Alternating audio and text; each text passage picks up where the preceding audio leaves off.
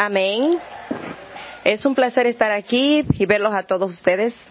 Vamos a comenzar con 2 de Corintios capítulo 11. Tengo algunos anuncios que tenemos que hablar primero. Espero que hayan recibido el calendario hoy, porque es para el mes de noviembre. Si no tienen, por favor, recojan el suyo. Este viernes será el devocional de los solteros aquí en la escuela. Y tendremos toda la región de... Ayer tuvimos la región del de New York completo. Tuvimos una gran discusión familiar. Fue bien animante. Fue la primera vez que vi que tantos solteros en la ciudad de Nueva York. Tenemos muchos solteros que son bien alegres y me da una alegría saberlo. Este sábado tenemos el Solid Rock en Lehman College. El próximo domingo tenemos 2 servicios. A las 10 de la mañana en inglés y a la 1 en español. Quiero recordarle algo muy importante. El domingo también cambian la hora. Ustedes tienen que poner su reloj 1 hora para atrás. Yo casi no le digo a la gente, pero para que no estén aquí tan temprano. Recuérdenlo, ténganlo presente, de que no lo olviden. Tenemos 2 servicios, uno a las 10 y otro a la 1.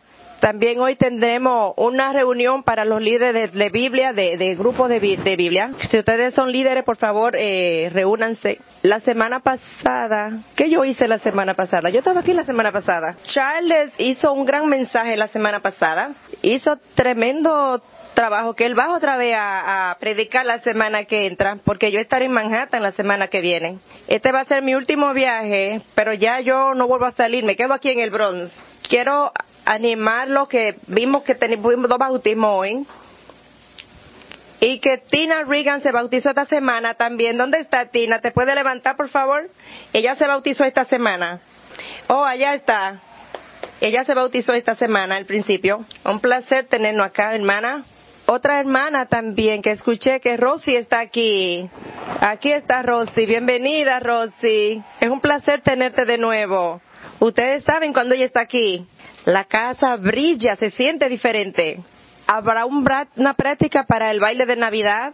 Y si ustedes quieren ser parte de ello, a las 12:30 hoy en el auditorio, vamos a tener una práctica para nuestra fiesta de Navidad. Y el servicio va a ser el 23 de ese mes, ¿verdad? Diciembre 23. Necesito estar más pendiente porque estoy pidiendo el hilo. Diciembre 23 va a ser nuestro servicio de Navidad. Vamos a orar, porque siento que estoy perdiendo la mente con una cosa aquí y otra allá. Vamos a orar. Padre, gracias por este día. Yo te pido para que tú nos permitas escuchar lo que tú quieras que escuchemos. Permítanos salir como personas diferentes, no solamente venir a la iglesia, pero que sí tengamos un cambio en nuestra vida cada día. No es solamente sobre el sermón, sino sobre sobre tú, Señor, que impacta nuestra vida. Te amamos en el nombre de Jesús. Amén. El título de hoy es Trick or Treat. Halloween viene. Hay otra pregunta. El miércoles es Halloween. ¿Ustedes creen en los fantasmas, en los regalos y el cuco? Antes me encantaba mirar esas películas de misterio, pero ya no. La última vez que vi una película de misterio, mi electricidad subió como $100, porque yo tenía todas mis luces encendidas en la casa. Vivíamos en Missouri y vivíamos en una casa de 2 pisos y para subir había que subir la escalera para subir. Y nuestras habitaciones estaban arriba. La película se llamaba The Conjuring. Él tenía 2 hijas y ellos se la pasaban, estaban poseídas y era algo difícil. Cuando yo vi esa película, yo llegué a mi casa y mis hijas estaban esperándome y saludar a Dari, a su papá. Cuando yo la miré, ya estaban mirando allá arriba en la escalera, mirándome. Y yo dije, ¿qué hacen ahí? Y la niña no puede escuchar mucho. Yo le digo a la pequeña, que ella se queda mirándome. Y yo la vuelvo y la llamo. Yo me quedé a dormir esa noche en la sala. Lo siento por mi esposa, pero yo no subí para allá. Eso no va a pasar. Yo no soy una persona que me gustan las películas de misterio. Y hubo un amigo que me trató de ver la película Hit, pero yo no quise verla tampoco. Cuando yo jugaba básquetbol, yo era bien supersticioso. Yo siempre me ponía la media al revés, pensando de que con eso yo podía ganar, porque yo era muy supersticioso. La Federación Nacional de Venta estimaron que este año los consumidores gastarán $9.1 millones en dulces y decoraciones para la Noche de la Bruja. Eso subió un 8%. En el 2016 el estimado era 8.3 billones y subió a 8.4 millones. Serán 86.13 por persona. Halloween es el segundo celebración número 2 después de la Navidad. Vamos a ver los mitos de la Navidad. La primera calabaza iluminada fue hecha de nabos, una planta parecida al coliflor.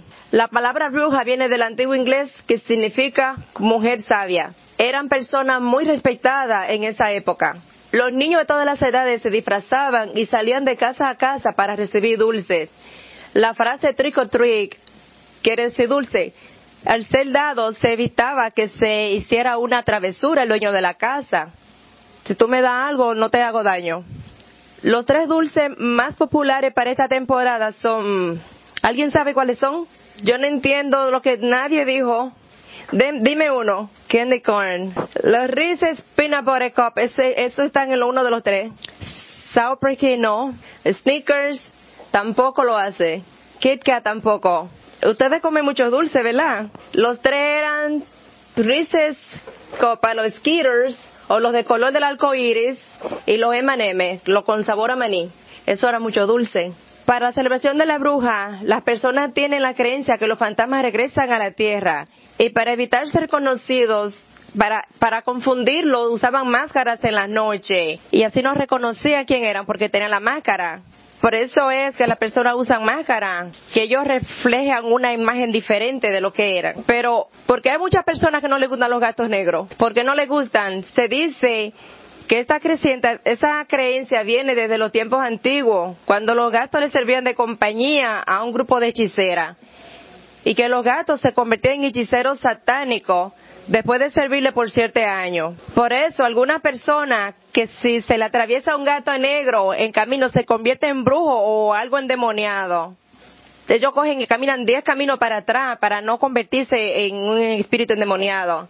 Si también es cierto que el demonio no es bueno, pero no es disfrazado como un gato negro.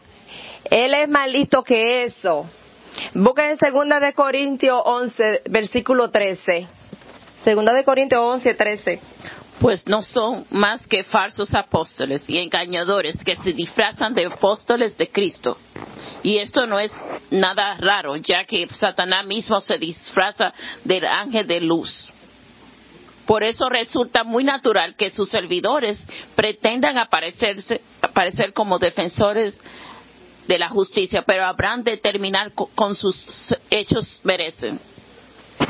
Satanás puede presentarse como una persona de luz, alguien que parecía ser buena, pero no necesariamente son buenas intenciones. ¿Recuerdan Jim Jones en el 1978? O David Koresh, el drama de la Davidiana en el 93. Estos 2 hombres y muchos más que aparentaron ser buenos en algún tiempo, pero también pudieron estar ligados a Satanás. Hay una historia de la Pepsi Cola. Se dice que un número de conceptos erróneos puede seguir cuando se trata de traducir un concepto de un idioma a otro.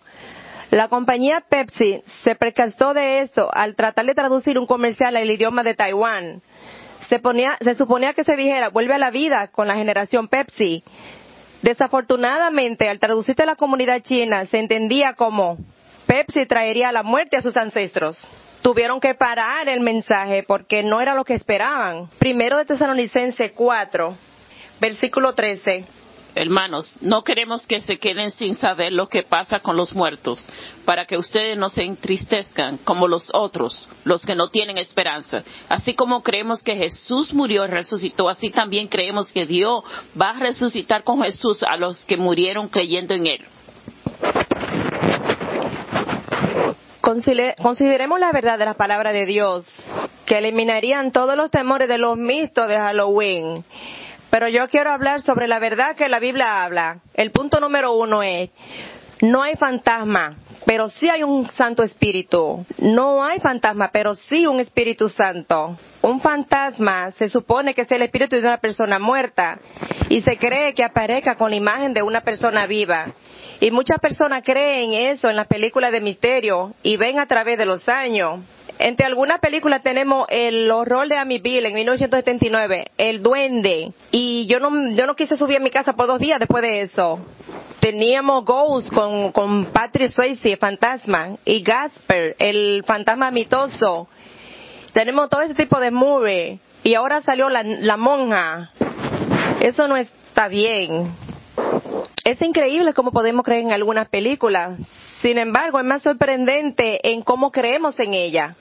Imagínate, si mi bill de electricidad subió solamente por una película, la cosa se podrá peor. Una razón es, cuando una persona pierde su fe, es porque piensa en otra cosa. Cuando tú paras de creer en Dios, tú piensas en cualquier cosa. Una razón.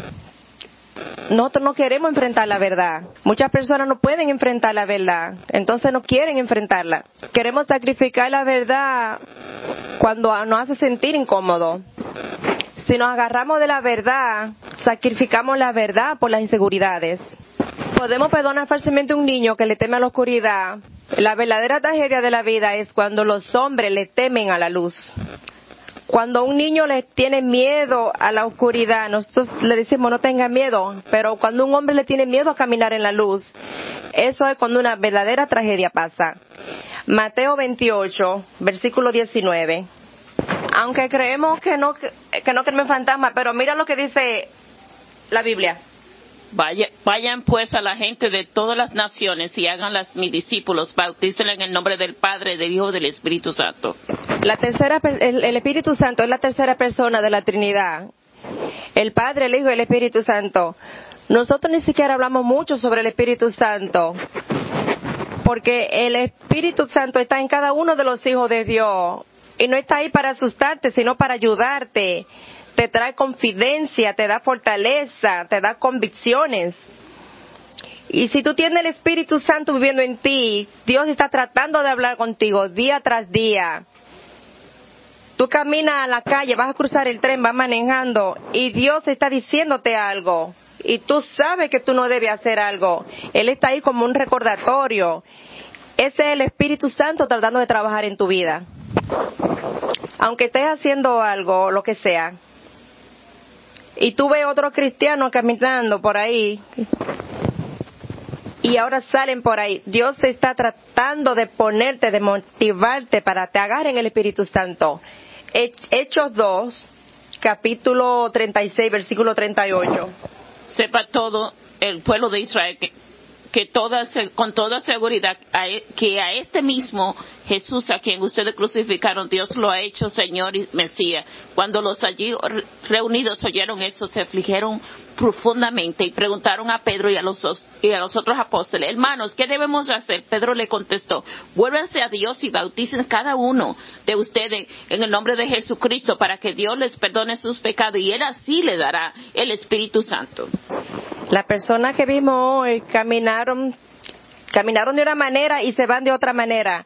Y ahora ellos tienen el Espíritu Santo dentro de ellos. Déjame decirte algo. Algunas personas tienen problemas, tienen el trabajo con los hijos. Siempre habrán problemas. Tú siempre vas a tener retos. Pero entiendan, lo más grande que es Él en ti, así de grande es Él en el mundo. Y tú tienes el Espíritu Santo trabajando en tu vida. Tú tienes una parte de la persona de quien creó todo. Tú tienes una parte de la misma persona que caminó en agua, que levantó a Lázaro de los muertos. Una parte de eso está en ti. Jesús dijo que tú vas a hacer cosas más grandes que las que yo he hecho. Pero ¿cómo puede ser eso? Porque tú tienes una parte de Él dentro de ti. Él dice, escúchame, no hay nada que temer. No hay fantasma, pero sí hay un Espíritu Santo viviendo en cada uno de nosotros. Segunda de Corintios, capítulo 5 del 17. Segunda de Corintios 5, 17. Por lo tanto, el que está unido a Cristo es una nueva persona. Las cosas viejas pasaron, se convirtieron en algo nuevo. Renuncien de vivir en el pasado. Dejen de decir cómo era su familia pero tú eres una creación nueva.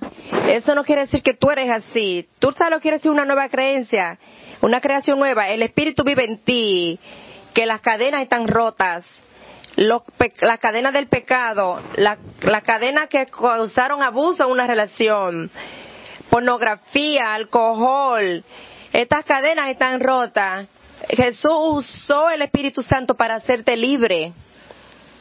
Para hacerte libre, entiendan eso. Algunas personas todavía viven encadenados porque no están usando la llave del Espíritu Santo para delaquear eso de su cabeza. Ustedes tienen un poder entre ti para que te hizo libre. Tú vas a soltar la puerta, tú vas a abrir esa puerta, rómpela.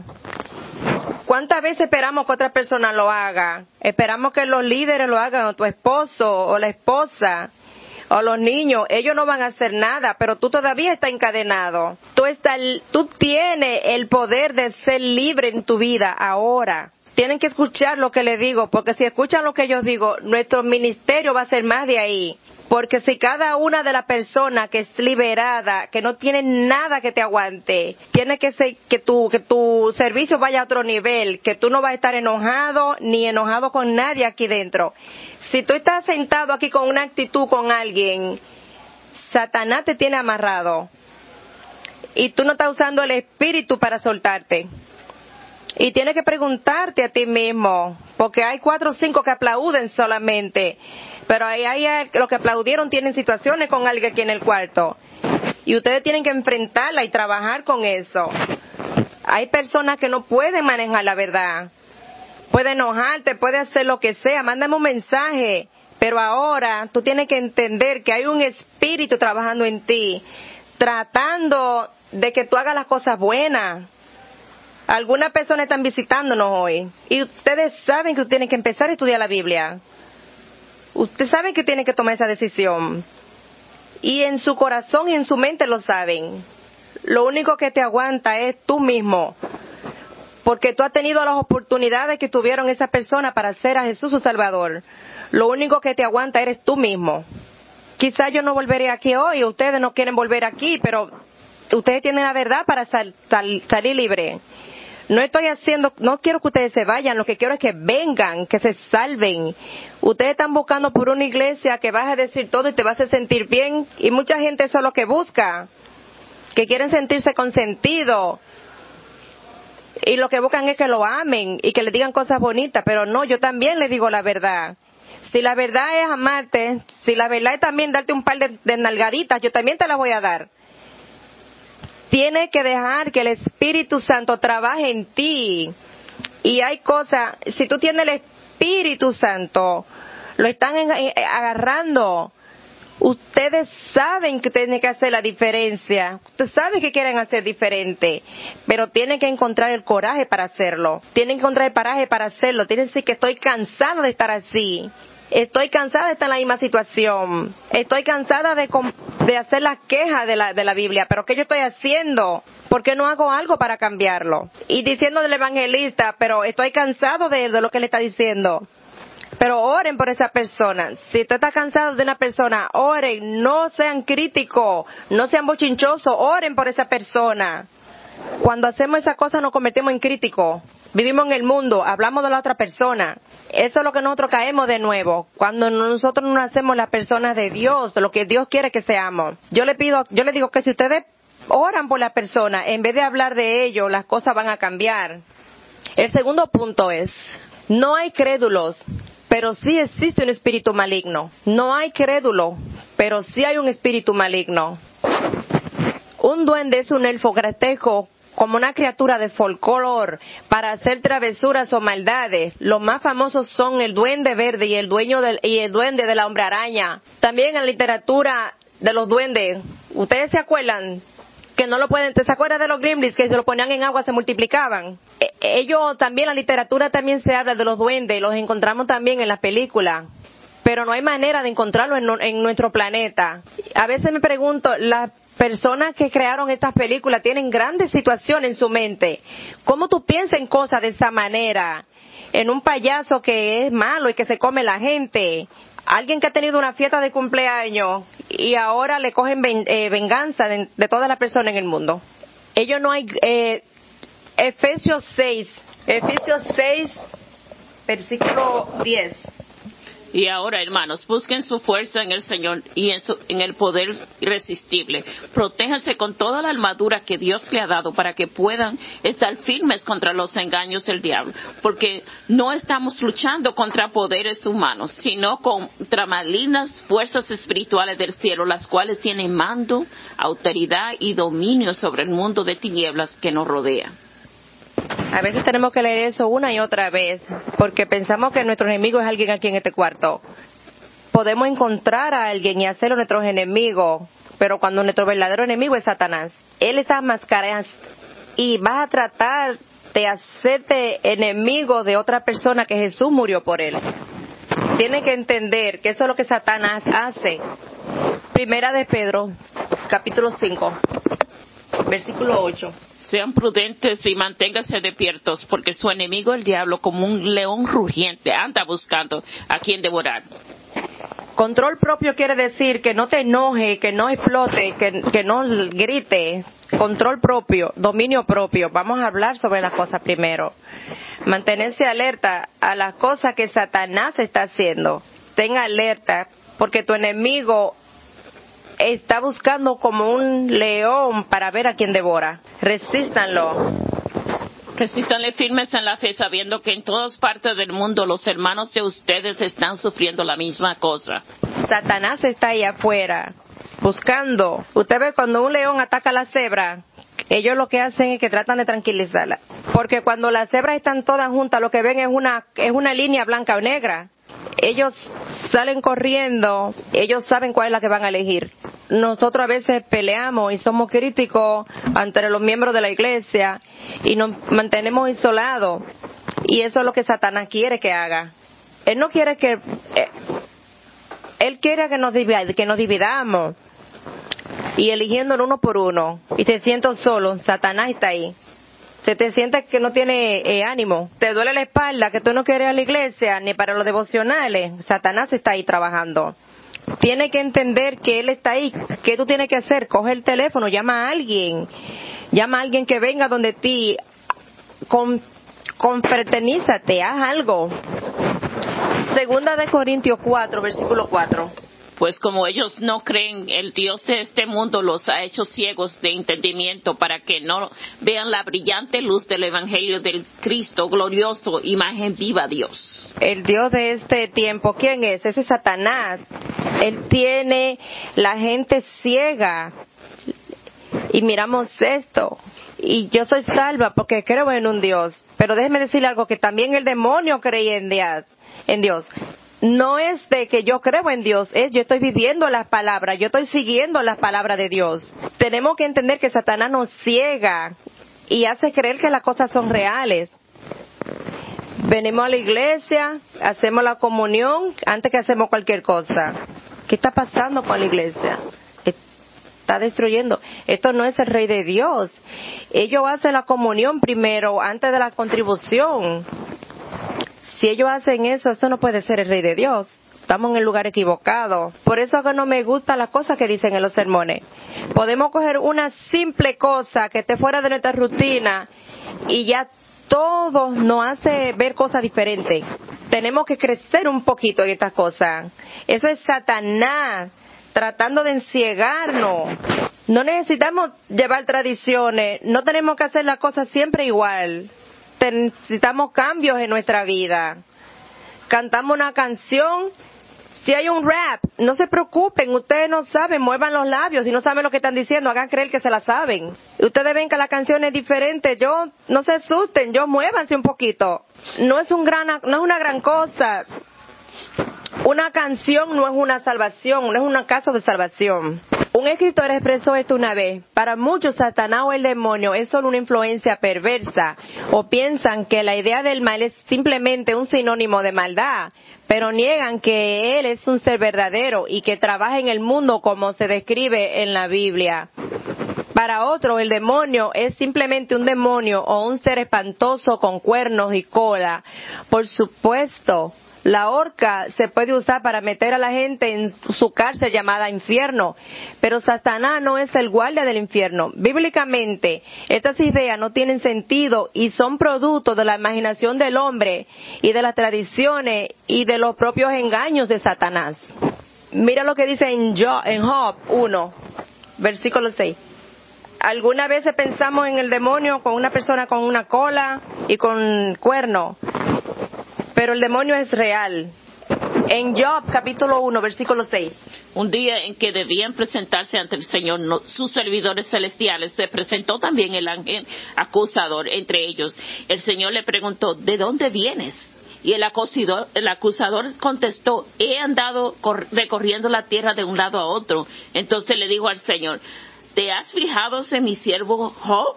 No hay nadie en la tierra como él, que me sirva tan fielmente y vive una vida tan recta y sin tacha, cuidando de no hacer mal a nadie.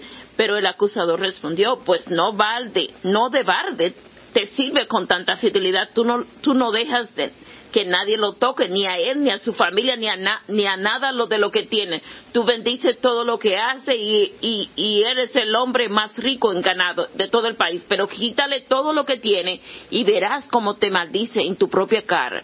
El Señor respondió al acusador, está bien, haz lo que quiera con todas las cosas que dejó, con tal de que a sí mismo no le hagas ningún daño. Satanás le habló a Dios y él estaba en el mundo yendo para atrás y para adelante. Él tentó a Jesús en el desierto.